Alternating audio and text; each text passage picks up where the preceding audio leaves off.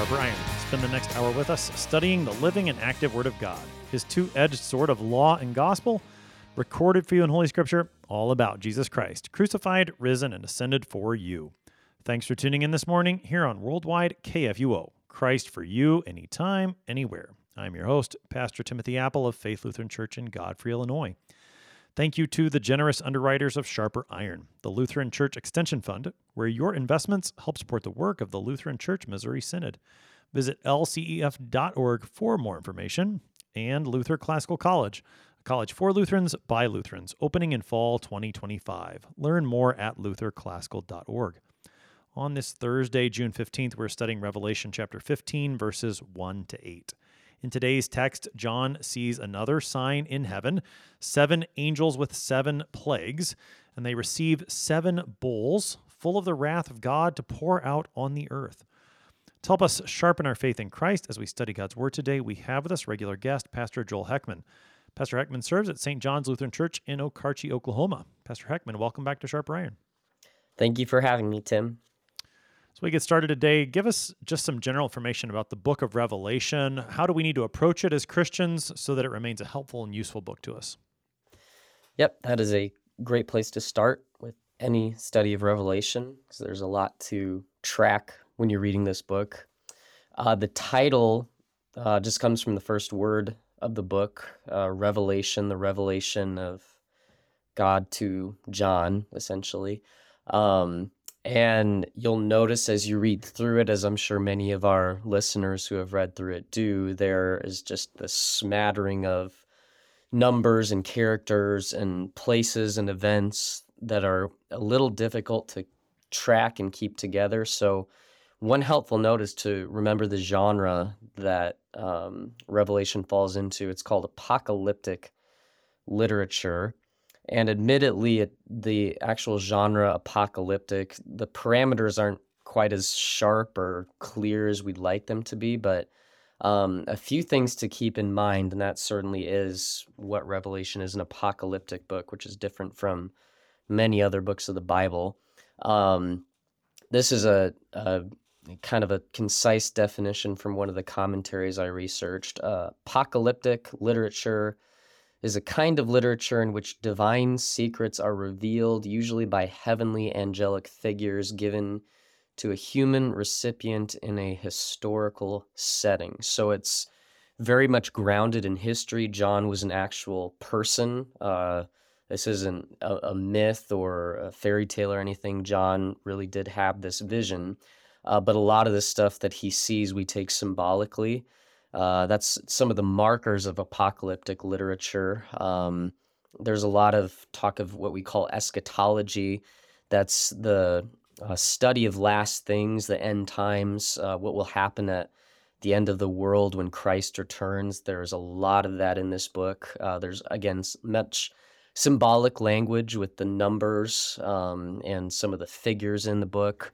There's a lot going on, we'll see, as a battle between good and evil, all happening under God's reign. So it's not as though things are completely out of control and God is not sovereign. It pictures God as sovereign, but this battle between the forces of evil and the forces of good. And then a great deal of, and again, angelic heavenly figures and visions getting this message from God to John, and then of course he writes it down in the text.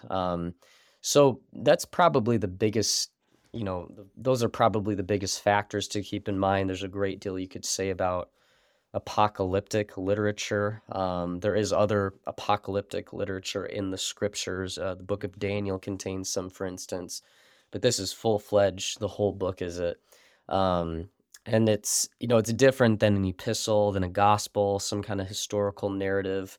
So you don't want to treat it exactly the same as some other books you read. I think that's a mistake a lot of people make when they approach the book of Revelation. Some people have this mindset, I need to take everything in here quite literally, when we would say we take the Bible seriously, but there is a lot of figurative language in it. You don't have to take a lot of the numbers in here literally. There's things they're trying to convey. But just one other thing to point out, this book is not it's not supposed to be off limits for Christians. I think it comes across as quite intimidating because of the difficult nature of interpreting it. But we have a wealth of information at our hands to faithfully interpret it. We have literature, we have commentators, we have faithful pastors and theologians who have done a lot of legwork. And with that in mind, it should be, as easy as ever, so to speak, to interpret this with so much work done before us. But you also want to treat it with respect, and understand the purpose of the book, which really is to prepare us for the last day, to call us to repentance, as some of these churches are being called to, and point us to the promises that God has in store for us. So that's probably, you could go on about the book, but I think that's probably enough for this interview. Sure. Okay, so we're in chapter 15 today, and it does seem to be a bit of a turning point in the book of Revelation, not disconnected to what we've been reading, but the way chapter 15 starts with John seeing another sign in heaven, language reminiscent of the way chapter 12 started, a great sign in heaven there. It seems like there's a bit of a transition. So what do we need to know about the surrounding context that helps us with chapter 15? Well, chapter 14 has a couple of similarities. We see the language about the wrath of God, which we'll talk about in our discussion on chapter 15. Chapter 14 mentions the judgment of the Lord, the wrath of God. It kind of introduces it with a different sign in chapter 14 with 3 angels. We'll see there are 7 angels in chapter 15. And then chapter 16 takes another kind of preliminary setup where we see the angels given these bowls of God's wrath, and then 16 shows kind of the content of those plagues that are in the bowls of wrath. But another comfort that we see in this context, especially in chapter 14, those first 5 verses, is the sovereignty of the Lamb of God, who is very prominent throughout Revelation. This is an extremely Christological book, and that comes in the context here where you do see God's judgment against evil, against the enemies of the church, and that's, a bit jarring. But you also see, and I'm sure you'll have talked about this already on one of the other episodes with 144,000. In that section, it talks about those who follow the Lamb, those who have been redeemed from mankind. So this is kind of just twofold. We see God's judgment, but also the comfort to those who don't experience this, who have, been saved from God's judgment, from eternal condemnation by the Lamb, who is sovereign throughout this whole thing. Again, going back to that portrayal of there are forces of evil, forces of good, God and his messengers, and then Satan and his messengers. But in it all, God's in control. And his Son is the one who has redeemed us. And, we don't need to look at these images of the future or these harbingers and be terrified, because we have the Lamb reigning over us at all times. All right. So let's go ahead and take a look at Revelation chapter 15 this morning. John writes, "Then I saw another sign in heaven, great and amazing, 7 angels with 7 plagues, which are the last, for with them the wrath of God is finished. And I saw what appeared to be a sea of glass mingled with fire, and also those who had conquered the beast and its image and the number of its name, standing beside the sea of glass with harps of God in their hands. And they sing the song of Moses, the servant of God, and the song of the Lamb, saying, Great and amazing are your deeds, O Lord God the Almighty. Just and true are your ways, O King of the nations. Who will not fear you, O Lord, and glorify your name? For you alone are holy. All nations will come and worship you, for your righteous acts have been revealed. After this I looked, and the sanctuary of the tent of witness in heaven was opened, and out of the sanctuary came the 7 angels with the 7 plagues, clothed in pure bright linen, with golden sashes around their chests. And one of the 4 living creatures gave to the 7 angels 7 golden bowls full of the wrath of God, who lives forever and ever. And the sanctuary was filled with smoke from the glory of God and from his power, and no one could enter the sanctuary until the 7 plagues of the 7 angels were finished." It's our text for today. That is Revelation 15, verses 1 to 8. All right, so Pastor Heckmann, the chapter opens. Another sign in heaven appears. John sees it. We've got 7 angels with 7 plagues. Talk to us about these characters. That number stands out throughout Revelation, the number 7, and it's important to try and understand what is it getting at. It almost worked perfectly. There are 8 mentions of 7 angels. There was almost 7 mentions of 7 angels, but Too bad. Still the number is significant. The angels are linked. If you look at chapters 2 through 3, there's a mention of the angels of the 7 churches, which we see in those first few chapters. And then angels who blow the 7 trumpets in chapter 8, verses 1 through 6. These are just the messengers of God who on the last day will deliver the judgments of God to those who are enemies of Christ, those who don't trust in him as their savior from their sin. Which is not to say it's the angels are the one from which this originates. They're just the messengers. This is still coming from God. And then that last bit about the number 7. 7, again, is just a very prominent number in the scriptures. You go back to the creation. When did God rest? On the 7th day. The creation was completed on the 7th day. Matthew 18 is another one our hearers will probably recognize when the disciples are talking about forgiveness, and Jesus says you shouldn't forgive someone 7 times, but 70 times 7, which is not to say you can stop forgiving when you've reached 490. It's a number of completion. Forgive as many times as you ought till there's nothing left to forgive, because the Lord fully and completely forgives you. So it's kind of twofold here. There's that completion aspect where we see the wrath of God is finished. This 7 represents the full and final judgment of God, because these are the last things, the last day, so there won't be anything else after that as far as judgment goes. But it's also actually, this is an interesting bit I picked up from some of my reading. Throughout Revelation, the number 7 represents God's presence by his Spirit. So that's just saying these are God's angels. They are God's plagues. This is God sending his judgment on behalf of his people. He is judging the enemies of the church who persecute the church. So God is present with us through his actions. And that's really another thing that's really tied up in the number 7. And the comfort is with this number 7, you see this idea of completion. There's the word finished. Telos would be, I think, the Greek word that comes from end or goal. We hear Jesus cry tetelestai on the cross, it is finished.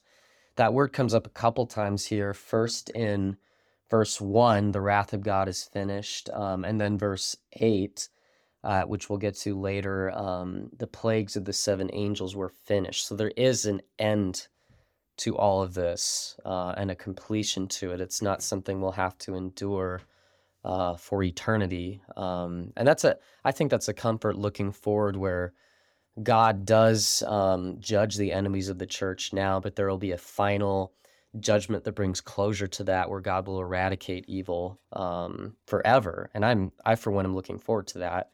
And that's something that these completion ideas call to mind. Yeah, and I think as you read chapter 15 from the start, and just thinking through this in the context of the larger book, we've seen these cycles of 7 already. So there were the 7 seals, and then the 7 trumpets, and now in this chapter we're getting an introduction to the 7 bowls, or sometimes it's translated 7 censers, that are going to be poured out in the next chapter.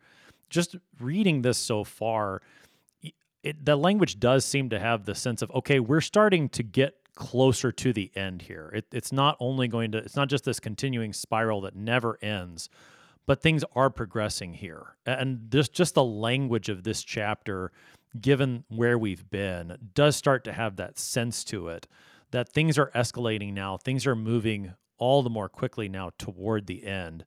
Mm-hmm. And so these bowls, these censers, are going to be the start of that. Right. Yeah, and we'll see it a lot more in the passage too. That's right. Okay, so John sees this sign in heaven. It's great and amazing. 7 angels, 7 plagues. These are the last. with them the wrath of God is finished. Now, as he sees that introductory scene, then he sees again in verse 2 something that appears to be a sea of glass mingled with fire. Now, we've seen a sea of glass in Revelation before. Talk to us about what we're seeing here with the sea of glass in chapter 15.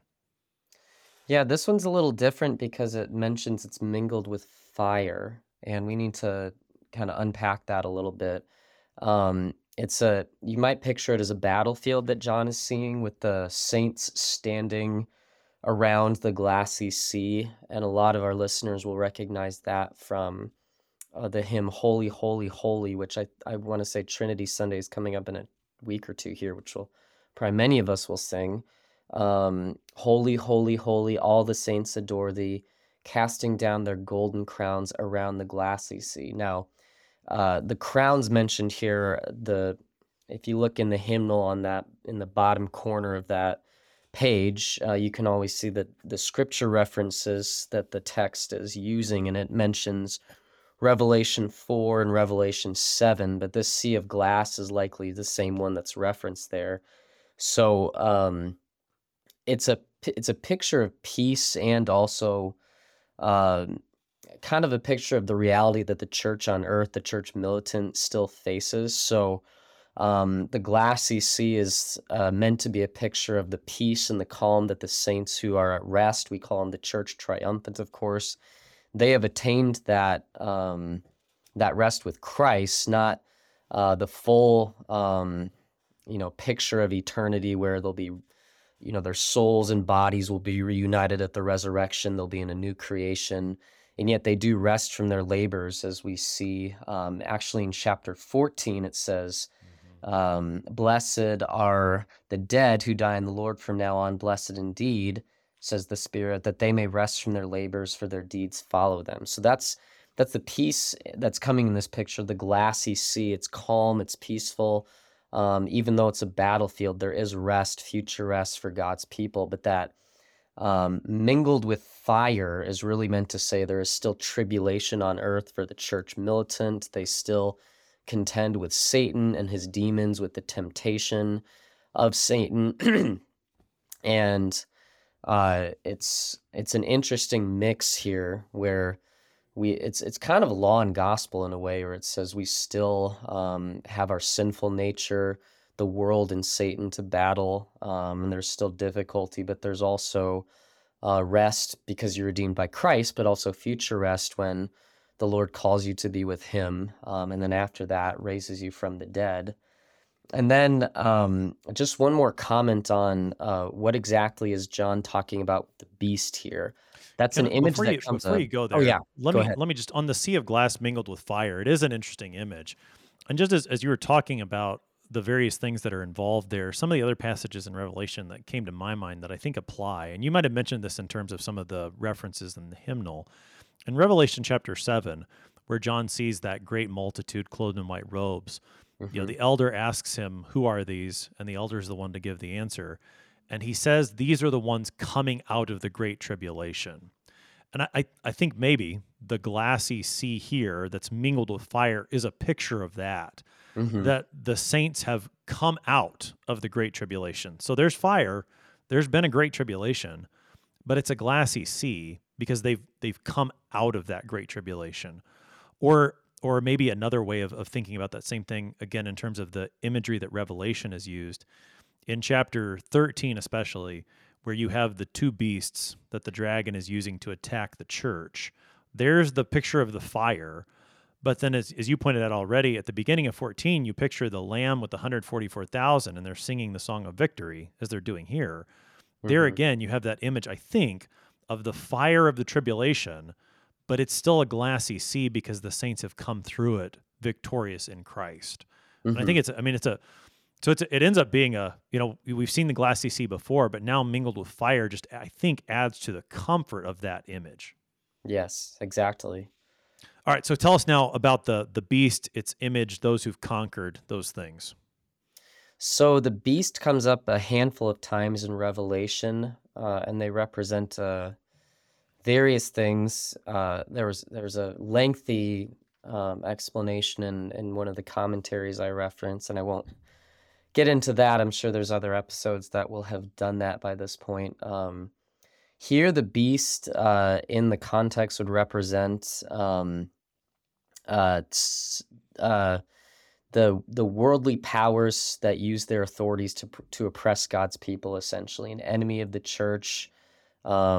It's the dragon is Satan in Revelation. A beast is something that's kind of used by Satan to oppress the church.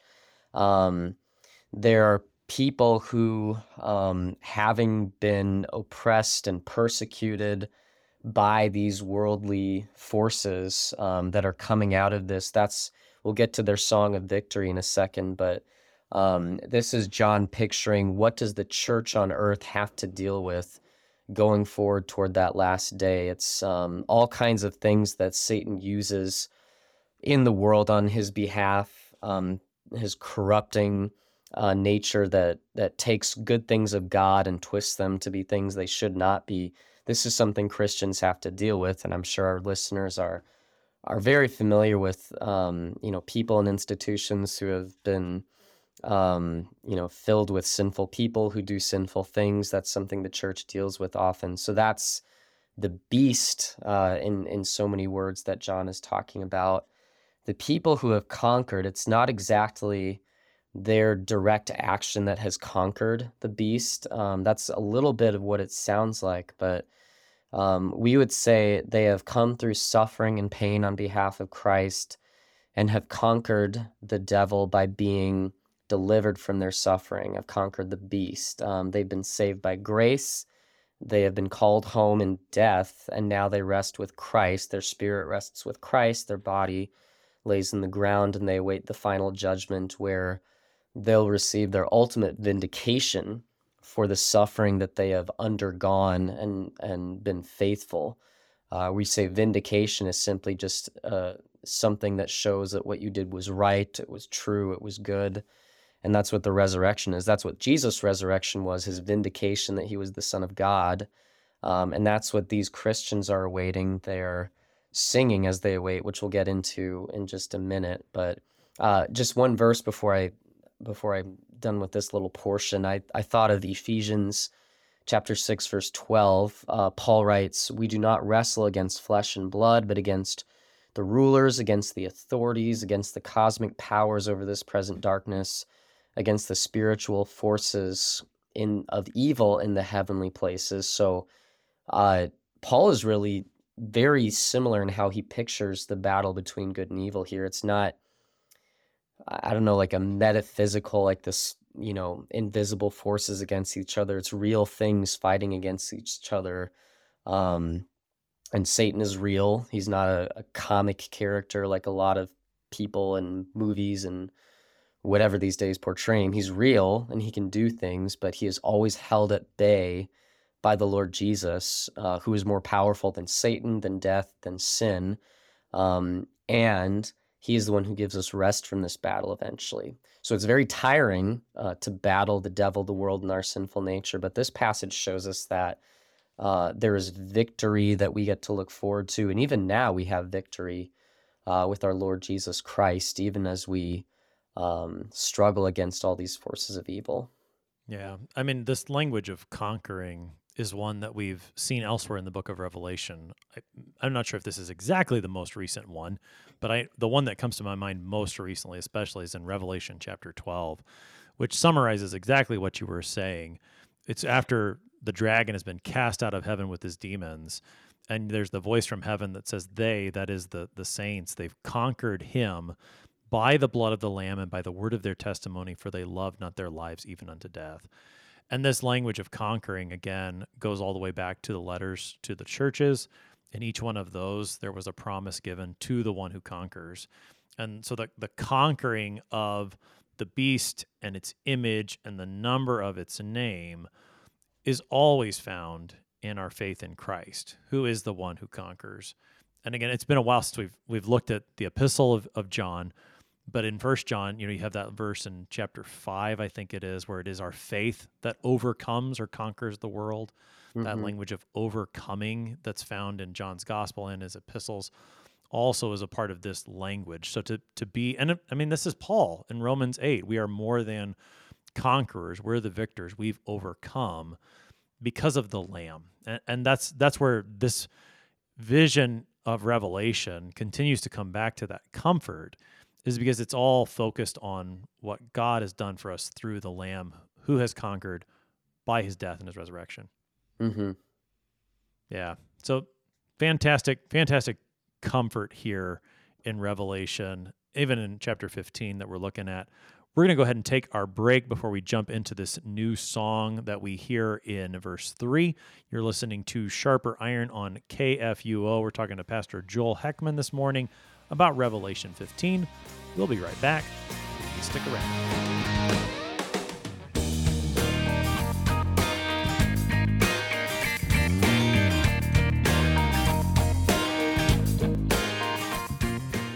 Did you know that Lutherans are helping new American immigrants get settled? How about struggling church workers in need of support and refreshment? And we assist at-risk children and provide disaster response to hurricane victims. Through LCMS recognized service organizations, we are doing all this and more. I'm Rahema Kavuga of Lutheran Church Extension Fund, and I don't want you to miss out on hearing what your brothers and sisters in Christ are up to. Visit interesttime.org to see how your support gives life to these works of mercy and love.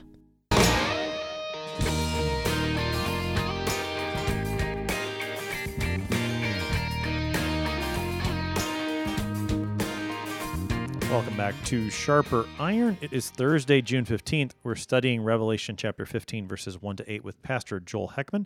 He serves at St. John's Lutheran Church in Okarche, Oklahoma. Pastor Heckmann, prior to the break, we're talking about these 7 angels with 7 plagues. They've kind of taken a bit of a back seat. They're going to come back up. In the meantime, John has seen this sea of glass mingled with fire, those who have conquered the beast and its image and the number of its name. So the saints that have come out of the great tribulation, they are standing there at this sea of glass. They've got harps of God in their hands. We've seen harps before in Revelation connected to the singing of the saints, praise to God. And that's what we're going to hear now again in chapter 15. And particularly, we're going to hear that this is now them singing the song of Moses, the servant of God, and the song of the Lamb. Perhaps before we look at the actual text of the song that's recorded in this chapter, talk to us about the fact that this is the song of Moses and the song of the Lamb. I'm not sure that we've met Moses explicitly like this before in this book. I know we've looked at passages that he's written, and certainly John's referencing them, but I think this is the first time he's mentioned Moses by name. Yeah, this is a reference back to the Old Testament, of course.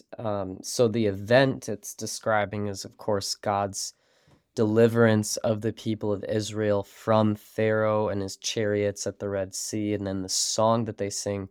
So the Red Sea event, deliverance, is Exodus 14, 19 through 31, and then the song that they sing in response to that is Exodus 15, verses 1 through 21, and many people consider this Exodus act, God's deliverance, as really the defining salvation event of the Old Testament. There's also the deliverance back from exile far later, but this is what a lot of people think of in terms of, this is a really good preview of the deliverance, especially with the Passover, and the preview that gives us not only of the Lord's Supper, but the blood of the Lamb covering us and the judgment of God passing over us. So John is referencing back to Moses here, and he's combining it. It's very interesting how he combines Moses, the servant of God, and the song of the Lamb. And even though this song describes the Exodus event, it's really just a song talking about not just the Exodus event here, but all the mighty deeds of God in which he delivers his people from their enemies, from their persecutors, and shows forth his righteous judgment against the enemies of his people as an act of mercy towards his people. And this is sung here by the people who have been delivered by the Lord Jesus. So again, I think there are many, many Old Testament references in the book of Revelation. It's really interesting how John brings together these portions of the scriptures where a lot of people see very much almost a contradiction between the Old Testament and the New Testament, whatever it may be, the way God acts, the way God talks. But John beautifully ties them together here by saying the God who delivered the people of Egypt, or from Egypt, his people Israel, and he delivered them, as the Old Testament says, often by a mighty hand. This is the same God who delivered Jesus up from death to conquer death, and he's the same God who will bring these, as we'll see in the song, righteous acts on behalf of his people. And I think it does a great job of tying together and the Old and New Testaments and saying this is the same God. He might say different things in one and the other, but they're not contradictory. It's the God who works on behalf of his people. And we'll see that as we look at these lyrics. Yeah, and just to point out that within our hymnody, the Song of Moses and the Exodus event often shows up in the context of Easter, so that the Song of Moses and the Song of the Lamb that are tied together here in Revelation 15 often get tied together in our own hymnody. Just two brief examples that I come to my mind off the top of my head. One is "Come You Faithful, Raise the Strain." It's number 487 in Lutheran Service Book, and that talks about God bringing his Israel from joy to sadness. That's what he's done for us in Easter.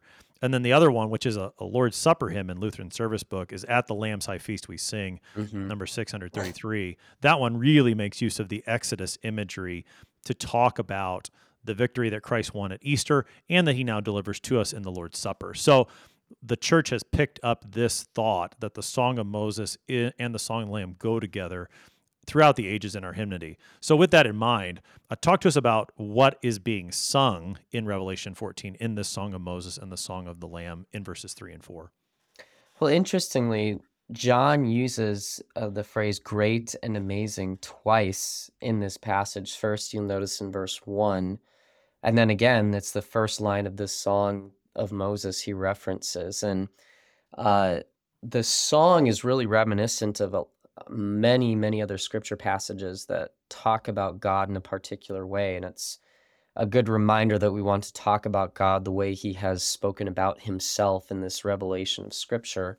We see Psalm 11, verses 2 through 3. As you look at this, verses 3b and 4, great are the works of the Lord. This is Psalm 111, verses 2 through 3. Great are the works of the Lord, studied by all who delight in them. Full of splendor and majesty is his work, and his righteousness endures forever. Amos has this description of God in chapter 4, verse 13. Behold, he who forms the mountains and creates the wind and declares to man what is his thought, who makes the morning darkness and treads on the heights of the earth. The Lord, the God of hosts, is his name. And then just one other one I think mirrors this passage, the Song of Moses really well, is Malachi 1:11. For from the rising of the sun to its setting, my name will be great among the nations. Again, that greatness of God as reference all the nations, like it does here in Revelation 15:4. My name will be great among the nations, and in every place incense will be offered to my name, and a pure offering.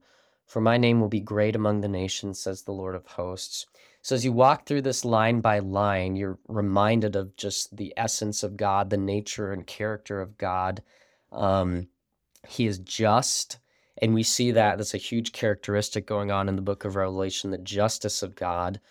He's not a malevolent God. He's not a bitter, angry tyrant who is unpredictable and rash and harsh. He is a good and just God who holds fast to his promises. He treats evil as it ought to be treated. He is merciful. He is true in his ways. He's the King of the nations, who will not fear, O Lord, and glorify your name. And again, getting back to the name of God, we see those passages that talk about honoring the name of the Lord, fearing the name of the Lord.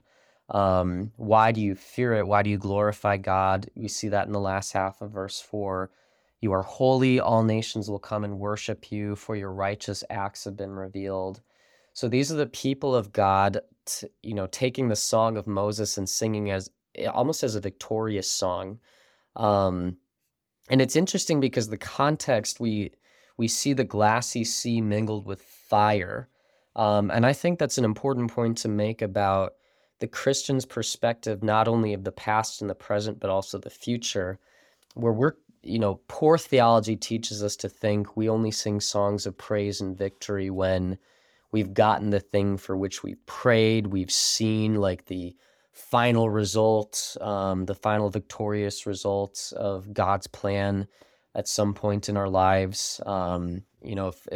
If life is going well, then you sing a praise and a song of victory. But if life is going poorly, you have to, this is the poor theology. You're supposed to, some theologians say, speak victory over it or try to almost will it to be different, which is a completely unbiblical and harmful way of teaching. This teaches us that we sing praise to our Lord in all situations, whether we are the saints on earth who are still suffering in many ways. There are many things to lament, certainly, but we do have reason to sing a song of praise and victory because our Lord has revealed himself in his righteous acts, not only the ones that he promises to reveal on the last day when he'll bring all evil to an end, but the one we reference most, even more than the Exodus story, is, of course, the story of Jesus, when the Lord revealed his righteous act of judgment not upon us, but upon his Son who took that judgment in our place. And then God never disconnected from Good Friday as Easter Sunday, when God raised his Son from the dead. So not just the act of judgment, but the act of deliverance from death. And that's why the saints here are singing that. They know his righteous acts have been revealed. They know who God is. They glorify his name. And that's why we sing that same song of praise here on earth. Our victory is not seen in material blessings or perfect situations. God has done what needed to be done in Christ to save us from our sins. And he will, if we die before Christ comes, he'll raise us from the dead. And if we are still alive when the Lord returns, that would be something. We will see the Lord in his glory, and we won't fear his coming. We won't hear those trumpets and think, oh no, Jesus is here. Yeah. God be praised, Jesus is here. And maybe we'll be singing the same song that these saints are. Yeah, and as you said, that's the song that we sing right now because we know how the battle has already turned out. Even as the battle is being waged right now, we know, as we heard in verse 2, that we are among those who've conquered the beast and its image and the number of its name because we belong to Christ. And that does fill us with boldness. It fills us with defiance, that even when we look at our lives and we don't see, quote, victory, we sing the songs of victory already because we know that that is where this story is headed. That's where we're all going in Christ. And we do. I mean, I guess the best image of that is or at least the best one that I can think of, is at a Christian funeral where you've got a casket in the front of the church. But what are you singing? Jesus lives, the victory's won. Or I know that my Redeemer lives. Or, pick your favorite Easter hymn. That's what you're singing at that moment, even though there's someone who's died right in front of you, because you know how it goes. You can sing those songs of victory. Really, we do this every Sunday morning, I think. You can think about the way that our lives Monday through Saturday may go. Doesn't look like victory, but we get together every Sunday morning and we sing, "This is the feast of victory of our God," because we know how it goes. And that's the defiance we have as Christians.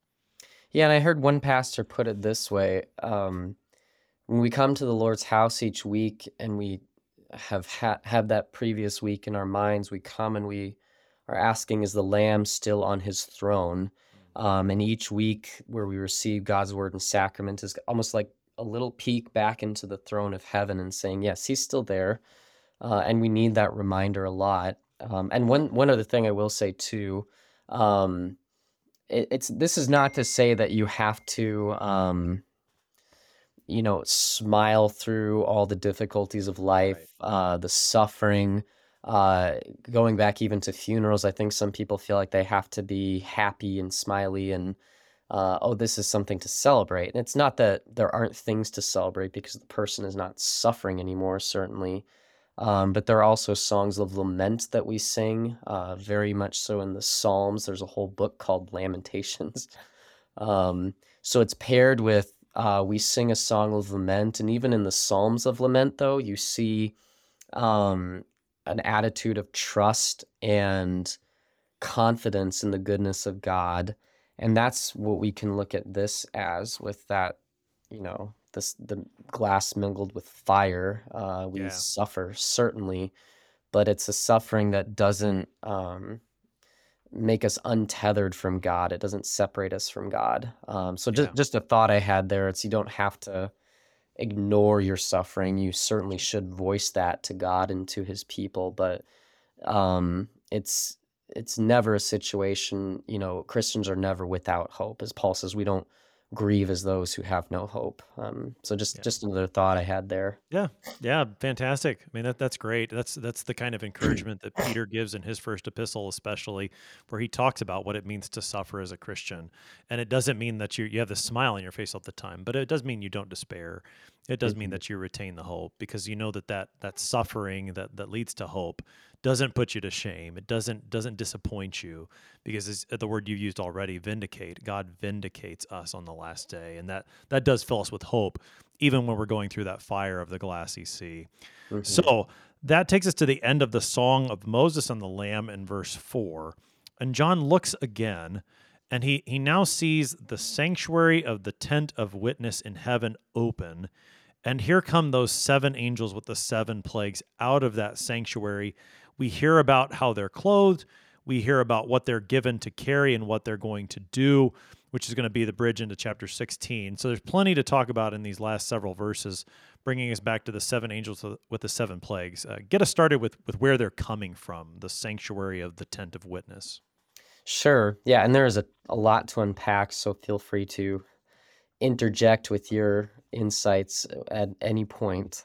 Stop my babbling. But we start with the imagery of the tabernacle. That comes, of course, from the Old Testament. We think back to the 40 years in the wilderness where Israel wandered, and the presence of God was marked by the tabernacle with the tent of meeting. God graciously gave them his presence even as they were wandering aimlessly before they entered the promised land, and God would personally meet with Moses and his people to reveal his testimonies to them there. And the tabernacle here that it's envisioning is similar, but it has some stark differences too. This is the dwelling of God with his people on earth through his judgments.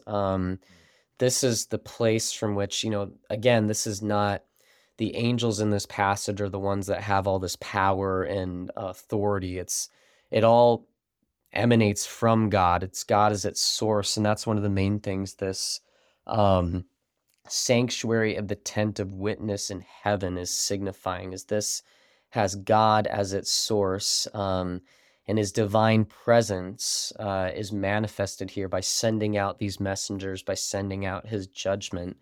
And I use the analogy, I hope this is helpful. I thought of a king. How does a king rule and reign and make his presence felt among his subjects?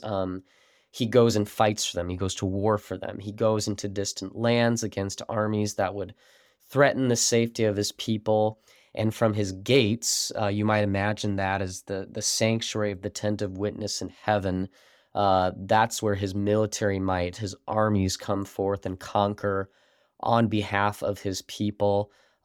This is what God is doing here in this vision. It's a final judgment of the end of the world, but you might even think of it too, going back to Christ, where Christ is sent from the Father. That language is very heavy in the Gospel of John, of course, that we've been looking at.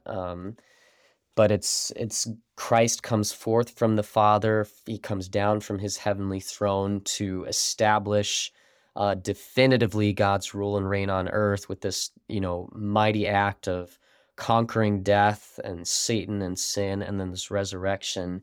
So I would think of the tabernacle like this in this context, where it's just signifying this is God's judgment coming from him to earth on behalf of his people.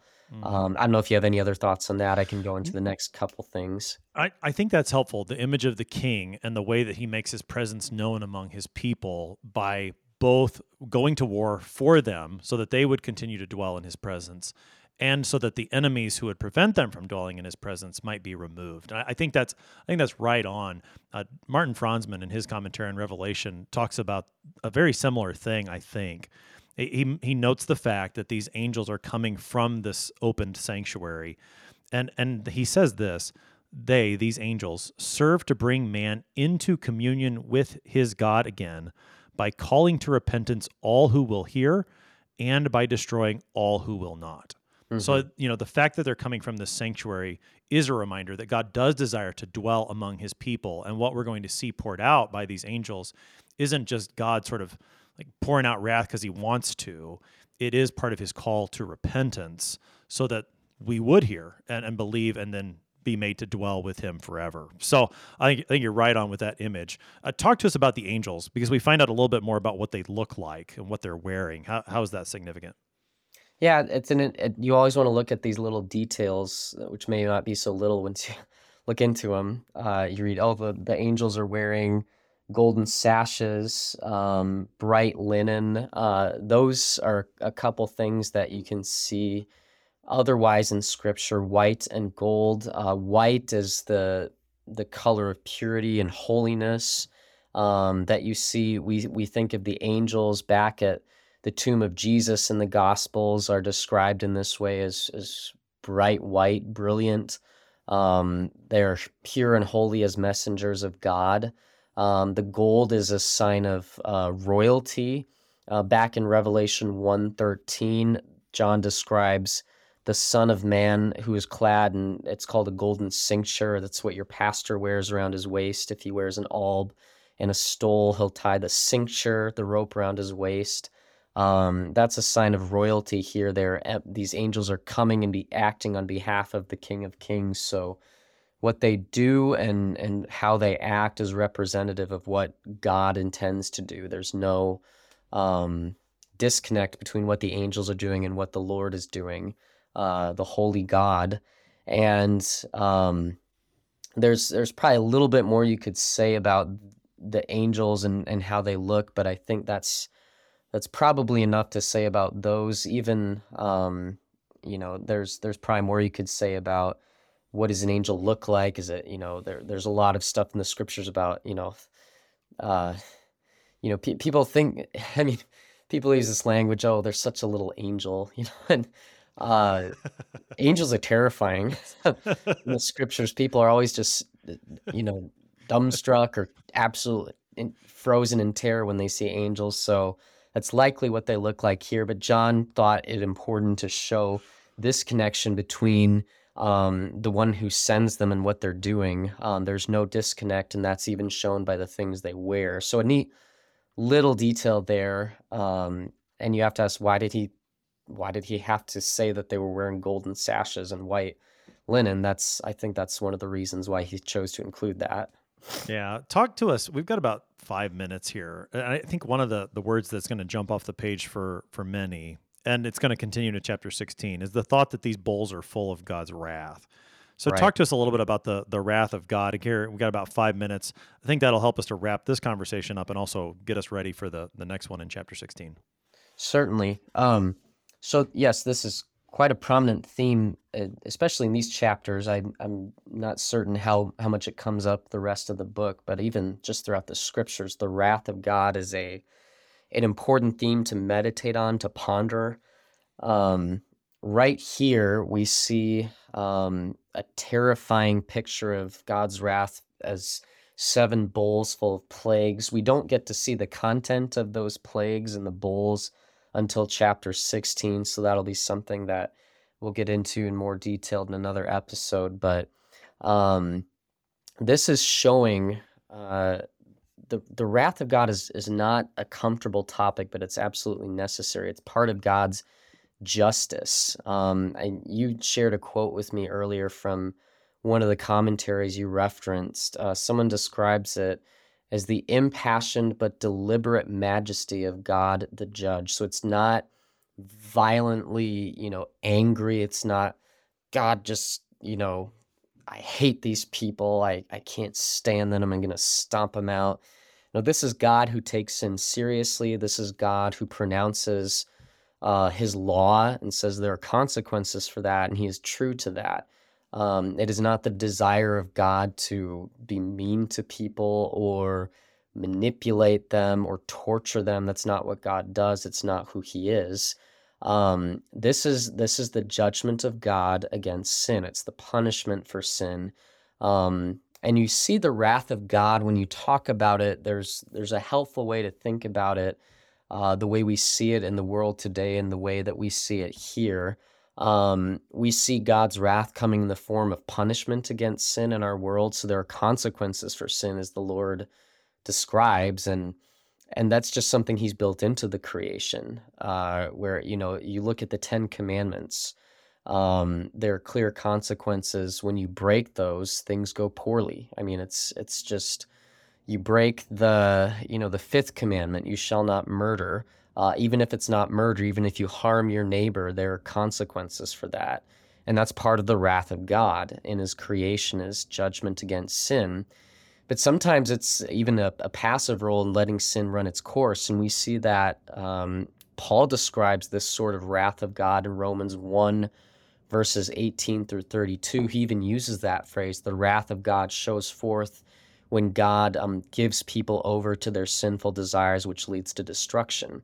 But this wrath of God here is ultimately the judgment against the people who have rejected him, who do not believe in Christ as their Savior, and it's the punishment, the ultimate punishment that separates them from him for eternity.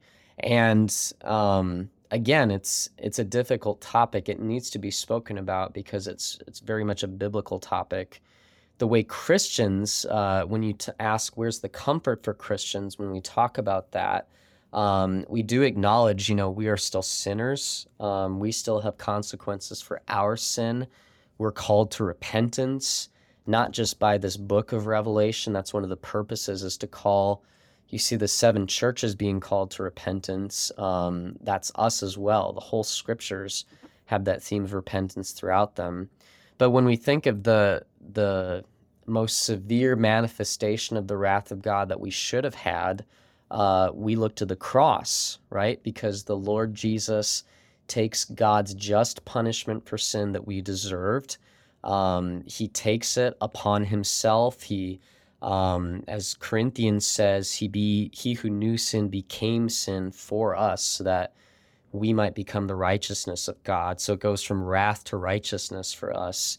And the Lord Jesus takes that. He endures that punishment. We don't know what that's like. We don't know what it feels like to have that full wrath of God that we deserve, because Christ took it in our place. I always tell people we'll never know what that feels like. We never have to, because the Lord Jesus took that in our place. That agony, those 6 hours on the cross, the suffering he endured, that's not something we'll ever know what it's like to be forsaken by the Father.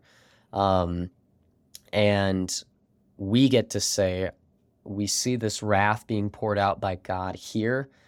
We want to call people to repentance. We want to call them to faith with the gospel message. We want to preach the word and share it, that the Holy Spirit might create faith.